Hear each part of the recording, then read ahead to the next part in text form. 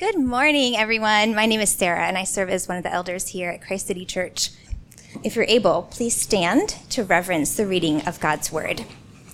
Today's readings are from 3 New Testament letters: Ephesians, Galatians, and 2 Corinthians. Ephesians 2:13 through 22. But now in Christ Jesus, you who were once far off have been brought near by the blood of Christ, for he is our peace. In his flesh, he has made both groups into one and has broken down the dividing wall, that is, the hostility between us.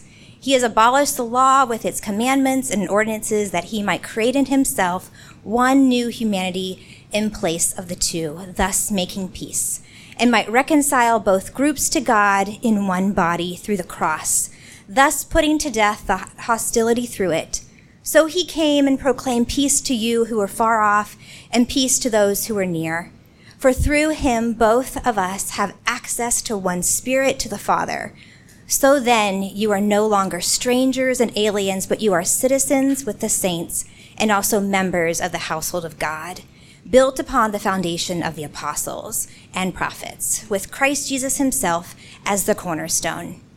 In him, the whole structure is joined together and grows into a holy temple in the Lord, in whom you also are built together spiritually into a dwelling place for God. In Galatians 3:27 and 28, as many of you as were baptized into Christ have clothed yourselves with Christ. There's no longer Jew or Greek. There's no longer slave or free. There's no longer male and female, for all of you are one in Christ Jesus. In 2 Corinthians 5:16 through 20. From now on, therefore, we regard no one from a human point of view. Even though we were once knew Christ from a human point of view, we know him no longer in that way. So if anyone is in Christ, there is a new creation. Everything old has passed away. See, everything has become new. All this is from God, who reconciled us to himself through Christ and has given us the ministry of reconciliation. That is, in Christ God was reconciling the world to himself, not counting these trespasses against them, and entrusting the message of reconciliation to us. So we are ambassadors of Christ. Since God is making his appeal through us, we entreat you on behalf of Christ, be reconciled to God. This is the word of the Lord. Thanks be to God. Pray with me as we welcome Andrea. God, thank you so much for this beautiful morning that you have given us. Thank you for this body that you have brought together collectively and who are with us online. Lord, you see each and every one of us where we are and what we bring to this space. And I just pray now that you would be over Andrea, that you would bless her words, that you would speak through her, and that you would just fill her with your Holy Spirit. In your name I pray. Amen. Good morning. It's like preaching in the round here. Do you guys remember that one service we did that was in the round and Justin preached and he just held the thing and like turned the whole time? Yeah? That was great. I'm not going to do that. Good morning. My name is Andrea. I'm one of the pastors here at Christ City. I'm excited to be here with you this morning. I want to acknowledge as we start that this is week 5, 6 that we've been back together. 4? I don't know. It seems like forever and no time at all. So it's still new to be back. I think I want to acknowledge that for myself, that I'm still very much trying to orient myself to being back here. Because I came in thinking it was going to be the same, and it's not. So I just want to acknowledge that together, that it's still kind of a funky space that we're in. I also want to remind you, it's okay to be weird here. It's okay to move around. It is okay, as I'm preaching today, for you to agree with me. It's okay for you to disagree with me. You can use your voice or your body or your eyes, the part that I can see, to voice that. That helps us as preachers. That is helpful. We've been virtual preaching for so long. And that's literally just to camera. Not that we don't love you, YouTube. We love you too. But the thing that really has been missing earnestly in The preacher heart has been you, being able to see you, hear you, and really feel like we're doing some work together this morning. So I want to encourage you to say amen, to say yes, or whatever Justin said that first week. You can always let out a helper Jesus. I will take it. I will take the help her Jesus is. And actually, that's how I'm going to start this morning. I'm going to just say my own help me Jesus, and I'm going to pray as we get started this morning.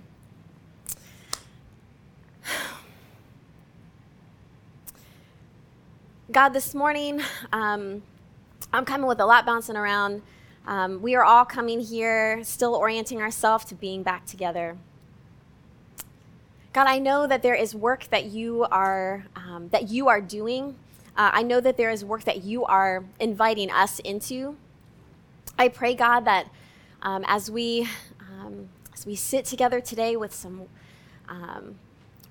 words, with this conversation that we're having, I ask, God, that you would be palpably present. Thank you for your presence with us when we know it and when we don't know it. Thank you that we have known it, that we've been able to see your spirit, feel your spirit, even this morning as we've worshiped together. I ask, God, for your guidance. Spirit, would you lead us this morning? In Jesus' name, amen. So this is the second week of a series that we're calling Race, Faith, and the Kingdom of God. Super light. So we're doing this series for a lot of reasons. But one of them is certainly, while we haven't been a church that has historically shied away from talking about race, we have struggled consistently with the practical implications of what it means to live in a racialized society and also pursue what God is calling us to. We want to confront the realities of race as a church community who is committed to the gospel. And within this church body, we want to be equitable, we want to be just, we want to pursue shalom and wholeness as the Spirit leads us. And for once, we want the church to be at the forefront of justice and rightness, for the church to model what it means to live in the now and the not yet kingdom of God instead of just reacting to what's happening societally. We want to be faithful to our calling to be a multiracial, multi-ethnic, multi-class, multi-generational, fully inclusive church. And so these next 5 weeks and today and last week as well they're all in service to that end. We are trying to take the next faithful step. Now, I want to remind us at the beginning that when I say that we're trying to take the next faithful step, the we is not just the pastors or the staff or the elders. The we is truly collective. This is all of us as a church community. And I also want to remind us that the next step is not just a sermon series. Thank you, God. If we claim to be a community that values justice, that values inclusion, we actually have to value justice and inclusion. And if we claim to be a community that wants to see the flourishing of God's kingdom on display in every life and every sphere of life, we don't just prove that by preaching about it, though that's important, but we collectively show up and we do that work. And that's a reminder for us this morning. Last week, Justin helped us to remember why race matters, because it does. He reminded us to start at the end in Revelation 7, where the Apostle John describes a vision of where we're headed. I'll read it for you again this morning. This is Revelation 7. After this I looked, and there was a great crowd that no one could number. They were from every nation, tribe, people, and language. They were standing before the throne and before the Lamb. They wore white robes and held palm branches in their hands, and they cried out with a loud voice, "Victory belongs to our God who sits on the throne and to the Lamb." So if this is where we're ending up, this is where we should be going. Justin also offered 3 simple action items for us to think about to get us started as we engage in this work as people who come with different experiences, with different perspectives on racial identity, and who are on different parts of this collective journey that we're on together. They were learn and unlearn, serve and show up, and find your people. I hope you had a chance this week to consider how you're being called to engage. And if you haven't listened to Justin's sermon, or if you haven't taken some time to reflect, I would really encourage you to do both of those things this week. This week, we're going to focus our conversation around the place where race, faith, and the kingdom of God intersect with the church, and specifically our church. Today's sermon is titled A Beloved Community. So Martin Luther King Jr. popularized this term, beloved community. He used it to describe the end goal of the pursuit of racial justice and equity. He defined it as a community in which every person thrived fully. And it was a description of his understanding of how race and faith intersected with the real life situation that he was placed in. And beloved community was his call to those working alongside him and even those yet to join him. The beloved community. The early church, while centuries removed from Dr. King and his work, also struggled to define the goal of their new community too. In Paul's letters, we hear him exhorting the young church to remember their call to reconciliation, to be reconciled to God, to be reconciled to one another, to build and sustain a community of beloveds who know their worth and identity in light of God and in light of one another. To become a place where every person thrives, where wholeness is pursued, where shalom, God's wholeness, God's life, God's love is enacted. And that is also a beloved community. And this vision stands firmly for us today. What would it mean for our church to be a beloved community in every sense of that term? What does it mean for us to be a beloved community within the reality of our context, to pursue racial equity, to pursue human thriving, and to hold together while we do that? Being a part of a diverse church is one thing, but in the words of Dr. Corey Little Edwards, God has not called the church to diversity. God has called the church to oneness. Those are different. And this is a distinction in the beloved community. So this morning, I'd like to try to define 3 characteristics of being a beloved community for us. There are many. My hope is that this sermon is the beginning of a conversation and not the end of one. That is certainly always the goal. And I hope that as we continue to press into being a community of beloveds, that we're able to not only define more clearly what beloved community looks like, but that we'll actually be able to be known by these characteristics. All right, so that's where we're going this morning, 3 characteristics. So let's just jump in. So first, a beloved community is a place of reconciliation. Now, I know the word reconcile and reconciliation gets thrown around a lot in race conversations, very particularly in the church. And in many instances, the term racial reconciliation has actually come to define something that it's not. It's come to define this sort of semi-colorblind, false unity in which forgiveness is demanded and justice is very much overlooked. And that's not the term I mean to use here. You may have a gut reaction to it. I want us to look at the broader sense of what it means to be a place of reconciliation. 2 Corinthians 5, which is one of our passages today, reminds us of the centrality of reconciliation to the gospel. It reads, "So if anyone is in Christ, there's a new creation. Everything old has passed away. See, everything has become new. All this is from God, who reconciled us to himself through Christ and has given us the ministry of reconciliation." That is, in Christ, God was reconciling the world to God's self, not counting their trespasses against them and entrusting the message of reconciliation to us. So we are ambassadors for Christ since God is making his appeal through us, and we entreat you on behalf of Christ, be reconciled to God. Reconciliation is central to the gospel. We're reminded here that God is in the business of reconciling. And if we are to become a beloved community, we should be too. At Christ City, our vision is to see the flourishing of God's kingdom on display in every life and every sphere of life in DC and beyond. And that is to say that we want to see every life and every sphere of life made whole. We want to see it reconciled. Our vision is a proclamation that God is reconciling everything. I think it's our tendency when we hear that God is reconciling everything, to immediately turn to reconciliation between people. And that's right. Don't get me wrong. That's right. In the beloved community, our destinies are tied to one another. There is what Dr. King describes as a network of mutuality between us. There is a recognition that we need one another.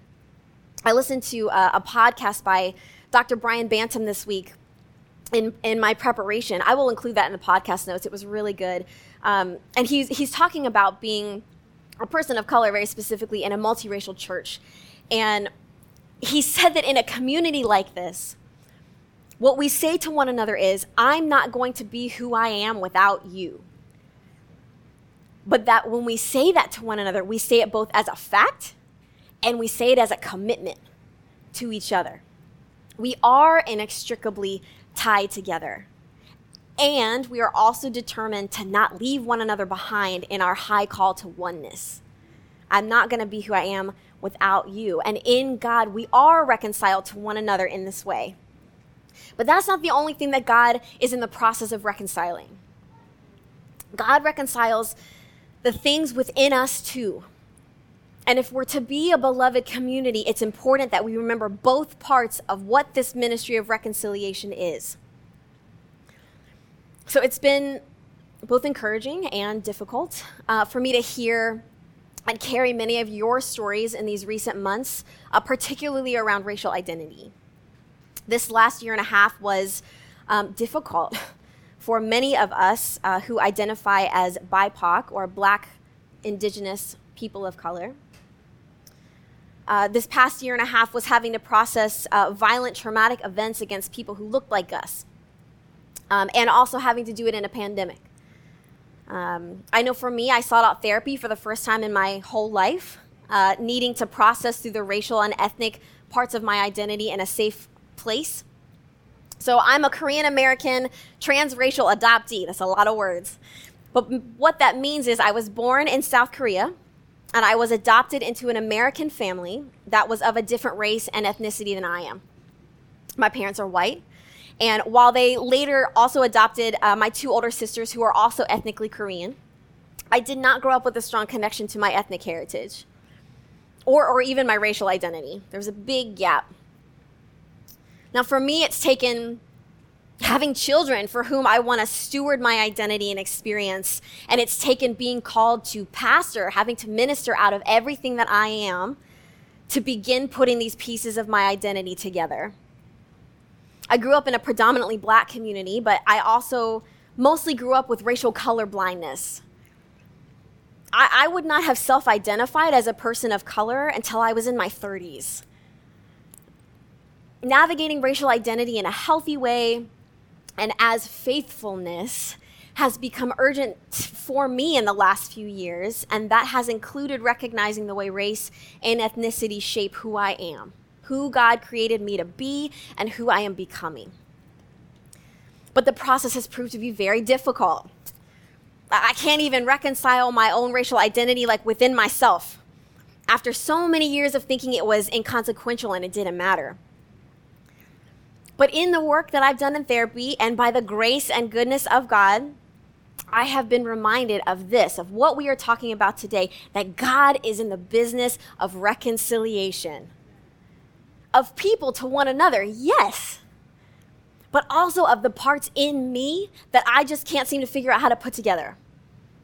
God is reconciling all things. In the beloved community, we come to God to be made whole. We offer God the things we cannot hold together ourselves. God, the reconciler, holds things together that we cannot, both our relationships to one another and the things within ourselves. Both of those things. Beloved, community is a place of reconciliation. Secondly, a beloved community recognizes reality. So Martin Luther King's idea of beloved community wasn't this like far off vision of the peaceable kingdom where the lion lays down with the lamb. It was informed by that, but it was based in reality.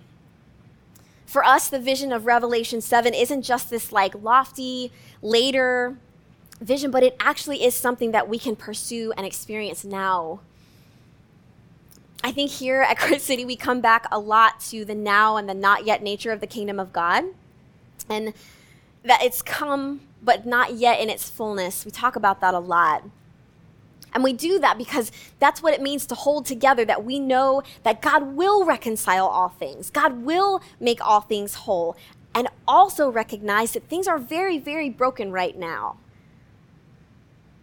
When we try to live into beloved community without recognizing reality, it leads us to a place in which there is no urgency to be reconciled. There is no present need for justice or rightness. And again, this is where we have failed in our attempts at racial reconciliation. When we dismiss the racial realities of the day in favor for like a far-off ideal, that is not hope. That is carelessness, and it leads to harm where there should be healing. To recognize reality is to acknowledge that in beloved community, there are things that are being reconciled, and there are also things that are being reckoned with, both in and among us together. So there are things that are being reconciled, and there are things that are being reckoned with. We will struggle in beloved community together. We will hurt one another. We will fight. We're going to break some stuff. We will disappoint one another. We will do harm, and we will receive harm. If I'm being honest, it was really, really hard for me to hear the statistics and anecdotal data that Justin shared last week, in which the people of color at Christ City carry a disproportionate burden within our church. That was really, really hard. In our most recent census, we found that despite making up less than half of the church, BIPOC congregants were most likely to volunteer, and they were most likely to give, amongst other things. Can I tell you, church, can I be honest with you this morning? That made me angry. That made me angry. We've been walking this way a long time together now, some of us, and I was disappointed that we are still struggling to be a place where we all thrive, and that one group of people doesn't have to pay a higher price to be here. I was angry. It's right for me to feel angry. That's right. It's right to hear the ways that we're getting it wrong. And it's also right to realize that getting it wrong does not always mean that we are outside of the bounds of beloved community. Thinking that we're going to be free from struggle within the beloved community is what will lead us to despair and to abandon the whole deal. Again, this is the kind of thinking that has led to the American church trading truth for a sense of false unity in which hard things are just swept under the rug for the sake of false peace. We're not going to do that here. We don't want to do that. To quote Brian Bantam again, in beloved community, we don't try to minimize the struggle, but we try to find people to struggle with. That's the distinction. The absence of struggle and conflict is not what defines the beloved community. The way we deal with struggle and conflict, that is what defines the beloved community. We will struggle. We will need to discern together what things are to be reconciled and what things are to be reckoned with. The beloved community is a very distinctly now and not yet kingdom place. We walk in discernment, and we have to have imagination and creativity to determine how we move forward together as God works and as God leads. And we do that, as we do that, we hold in tandem both the hope of the full kingdom and the recognition of reality. In beloved community, we recognize reality. The third characteristic of a beloved community is that it has an alternative economy. An alternative economy. The way the world operates is not the way the beloved community operates. What privileges somebody in the world does not privilege them in the beloved community. The passages of scripture that we read today were written by the Apostle Paul to the early church.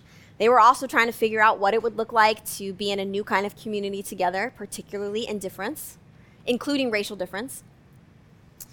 This passage from Galatians 3 is one that you have heard before. We recently just did a series on Galatians. As many of you as were baptized into Christ have clothed yourselves with Christ.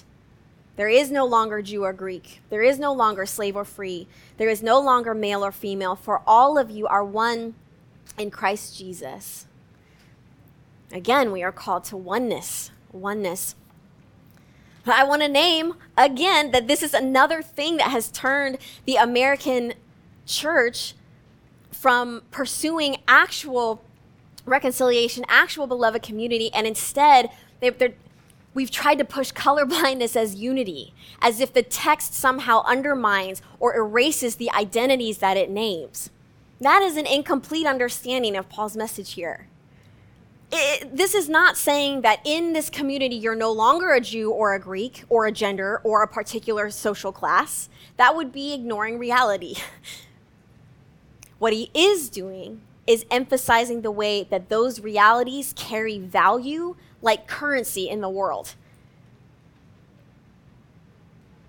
And that doesn't work the same way in the beloved community.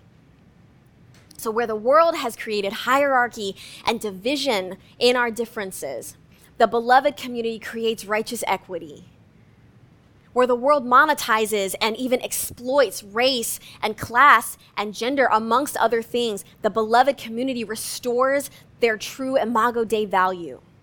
They have value, but we've gotten it wrong in the world. The world's currency is power, but that is not the currency that the beloved community deals in. The beloved community operates in love. And maybe that sounds cheesy, but they are different. Martin Luther King talks about this in one of his sermons from 1957, where he says, the end is reconciliation. The end is redemption. The end is the creation of the beloved community. It is this type of spirit and this type of love that can transform opposers into friends. The type of love that I stress here is not eros, a sort of aesthetic or romantic love. It's not philia, a sort of reciprocal love between personal friends. But it is agape, which is understanding goodwill for all people. It's an overflowing love which seeks nothing in return. It is the love of God working in the lives of humanity. Friends, the kingdom of God is not built upon the fragile powers that the world is built upon. Now, I want to be clear that it can be appropriate for us as the church to discerningly deal in power, particularly when it comes to matters of justice. That's the basis of community organizing, right? Leveraging power for change. We will continue to do that. But I want to make the distinction that within the beloved community, the way we move forward, the way we grow together is not by accruing power and wielding it upon one another. We don't bring in our power as the world has given us and just throw its weight around in the beloved community. That currency is not good here. Your money's no good here. In beloved community, we are instead invited to examine our relationship to power instead of wielding it. We're invited into a space in which the least is greatest and where there is no fear to love our neighbor as we love ourselves. We're invited into true generosity, where we're generous not just with our resources, but we're generous in our theology. We're generous with our stories. We're generous with ourselves. We're generous with other people. For people of color in the beloved community, this kind of generosity might just be being here. It might be being here and risking getting hurt, risking love. For white folks, generosity in this way could look like listening well It can look like seeking out ways to center the narrative of others. For all of us, generosity can look like giving one another the benefit of the doubt. It's correcting each other where correction is needed. It's being honest about where harm is being done. And it's recognizing the distance between where we are and where somebody else might be on the path that we're all walking together. And we operate in love. And this is why things like white supremacy, like racism, like privilege by class, by gender, by race, by anything else has no place in the beloved community. Those things can't survive here because they're founded upon and they feed upon power and hierarchy, and those are not in great supply in the beloved community. From 2 Corinthians, the old is gone, the new has come. In the beloved community, barriers of hostility are destroyed and gone, yes, but something new is also created. And it doesn't operate the way the world does. It operates in a new and different way. We don't have a currency of power here. We have a currency of love. Now, friends, I don't this morning want you to hear, like a utopian dream bubble from me this morning, okay? I think we've been through too much for that. Pursuing beloved community is hard. I know that even our pursuit as a church, our pursuit of beloved community has irreparably harmed people. And that is not okay. I know that for some of us, particularly BIPOC people, the risk of harm might be too great right now to pursue beloved community right now, and that's also okay. What I do want you to hear, what I do want you to remember is our call to oneness. We are not called to diversity. We're not called to just mere tolerance of one another in the beloved community. The reason we do things like affinity groups, which are great, and you should sign up for one, the reason we do things like affinity groups is not just to siphon off to our safe spaces where we're all similar so that we can just, when we're together, we can tolerate the spaces where we have to be together. That's not what it's for. It is so important to have those spaces. But we need to remember that things like affinity groups, those are a means. Those are not the end. We are not called to tolerance of one another. We are called to oneness. And a conversation around race and faith and the kingdom of God is not complete without a recognition of that call. We are called to oneness. And at the same time, neither is a conversation on race, faith, and the kingdom of God complete without remembering that our oneness is in Christ. Our oneness is in Christ. This is Ephesians 2. I'm going to read the whole thing. But now in Christ Jesus, you who once were far off have been brought near by the blood of Christ. For he is our peace. In his flesh, he has made both groups into one and has broken down the dividing wall that is the hostility between us. He has abolished the law with its commandments and ordinances, that he might create in himself one new humanity in place of the two, thus making peace, and might reconcile both groups to God in one body through the cross, thus putting to death that hostility through it. He came near and proclaimed peace to you who were far off, and peace to those who were near. For through him, both of us have access in one spirit to the Father. You are no longer strangers and aliens, but you are citizens with the saints and also members of the household of God, built upon the foundation of the apostles and prophets, with Christ Jesus himself as the cornerstone. In him, the whole structure is joined together and grows into a holy temple in the Lord. In him, you are also built together spiritually into a dwelling place for God. Friends, Jesus is our peace. Jesus is the cornerstone. We are one, not together, but we are one in Christ. We don't come to the beloved community solely for one another, to just lose ourselves in one another. We are centered together and we are held together in Christ. It's not enough to come to this community for each other. That's not enough. We must recognize and acknowledge that we are held together in oneness in Christ. Howard Thurman, one of Martin Luther King's mentors, also talks about the beloved community, and he writes about how the beloved community refuses to separate the means of revolution from the ends to be achieved by it. They cannot be separated. I was reading some writing by the Reverend Dr. Matthew Watson this week, And I was reminded that Jesus is both the means and the end of oneness, of shalom, of wholeness, of justice. Jesus is the means and Jesus is the end of the beloved community. To quote Watson, in Christ, we become more of who we are meant to be. In Christ, I better understand the beautiful parts of my race, my ethnicity, my culture, and yours. In Christ, you become more of who you are as Christ intended. I become more Asian American as Christ intended. You become more Black as Christ intended. We become more human, more alive, more understood, more celebrated, more cherished, more human in Christ. Jesus is the means. Jesus is the end. And in Jesus, that's how the beloved community is possible.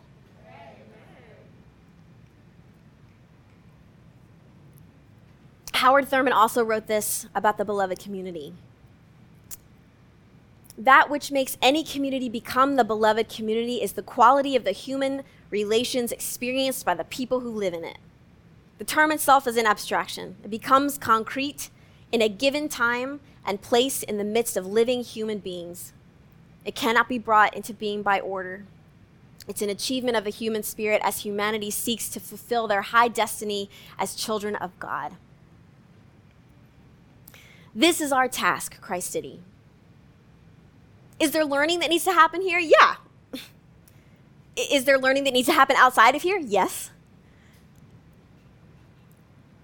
It is our task to live in beloved community as children of God, to flesh out beloved community in our context, in our larger community, with these particular one another's.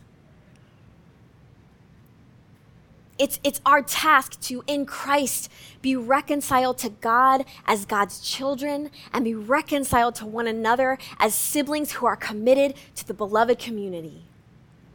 And that is not in spite of our differences. That is being fully embodied in our differences. And we do that with the hope that God is doing work that we ourselves cannot do, even as we are called to join in on the work. That is our task. It's a high calling, church. The call to oneness is a high call. But God leads. God is faithful. In Christ, the beloved community is possible. Let me pray for us this morning.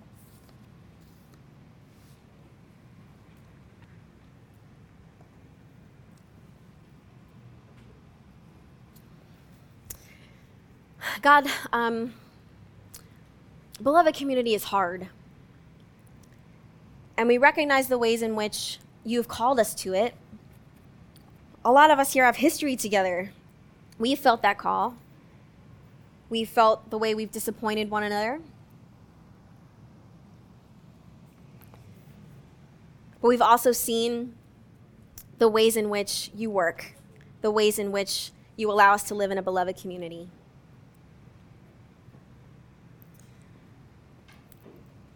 Ooh, this message was hard. God, I don't even fully know what to ask, Lord. I stand here with people who I love, who I have hurt, who have hurt me. I stand here with people who I love, who are all over the map as far as where we are on this journey of racial identity, both as individuals and as a community. God, I simply ask this morning that you continue to guide us. God, would you prompt our hearts this morning to be reconciled to you first? Would you remind us that you are reconciling all things, but that includes the stuff in us. And if we don't allow you to reconcile the things in us, we can't be reconciled to one another. God, I ask for the creation of the beloved community in this community, at Christ City, in this cafeteria, in the homes where we meet, during the week for small groups, in the ways that we are out in the community with our neighbors. I pray, God, that we would create together the beloved community. I pray that you would protect us. Protect us from harm.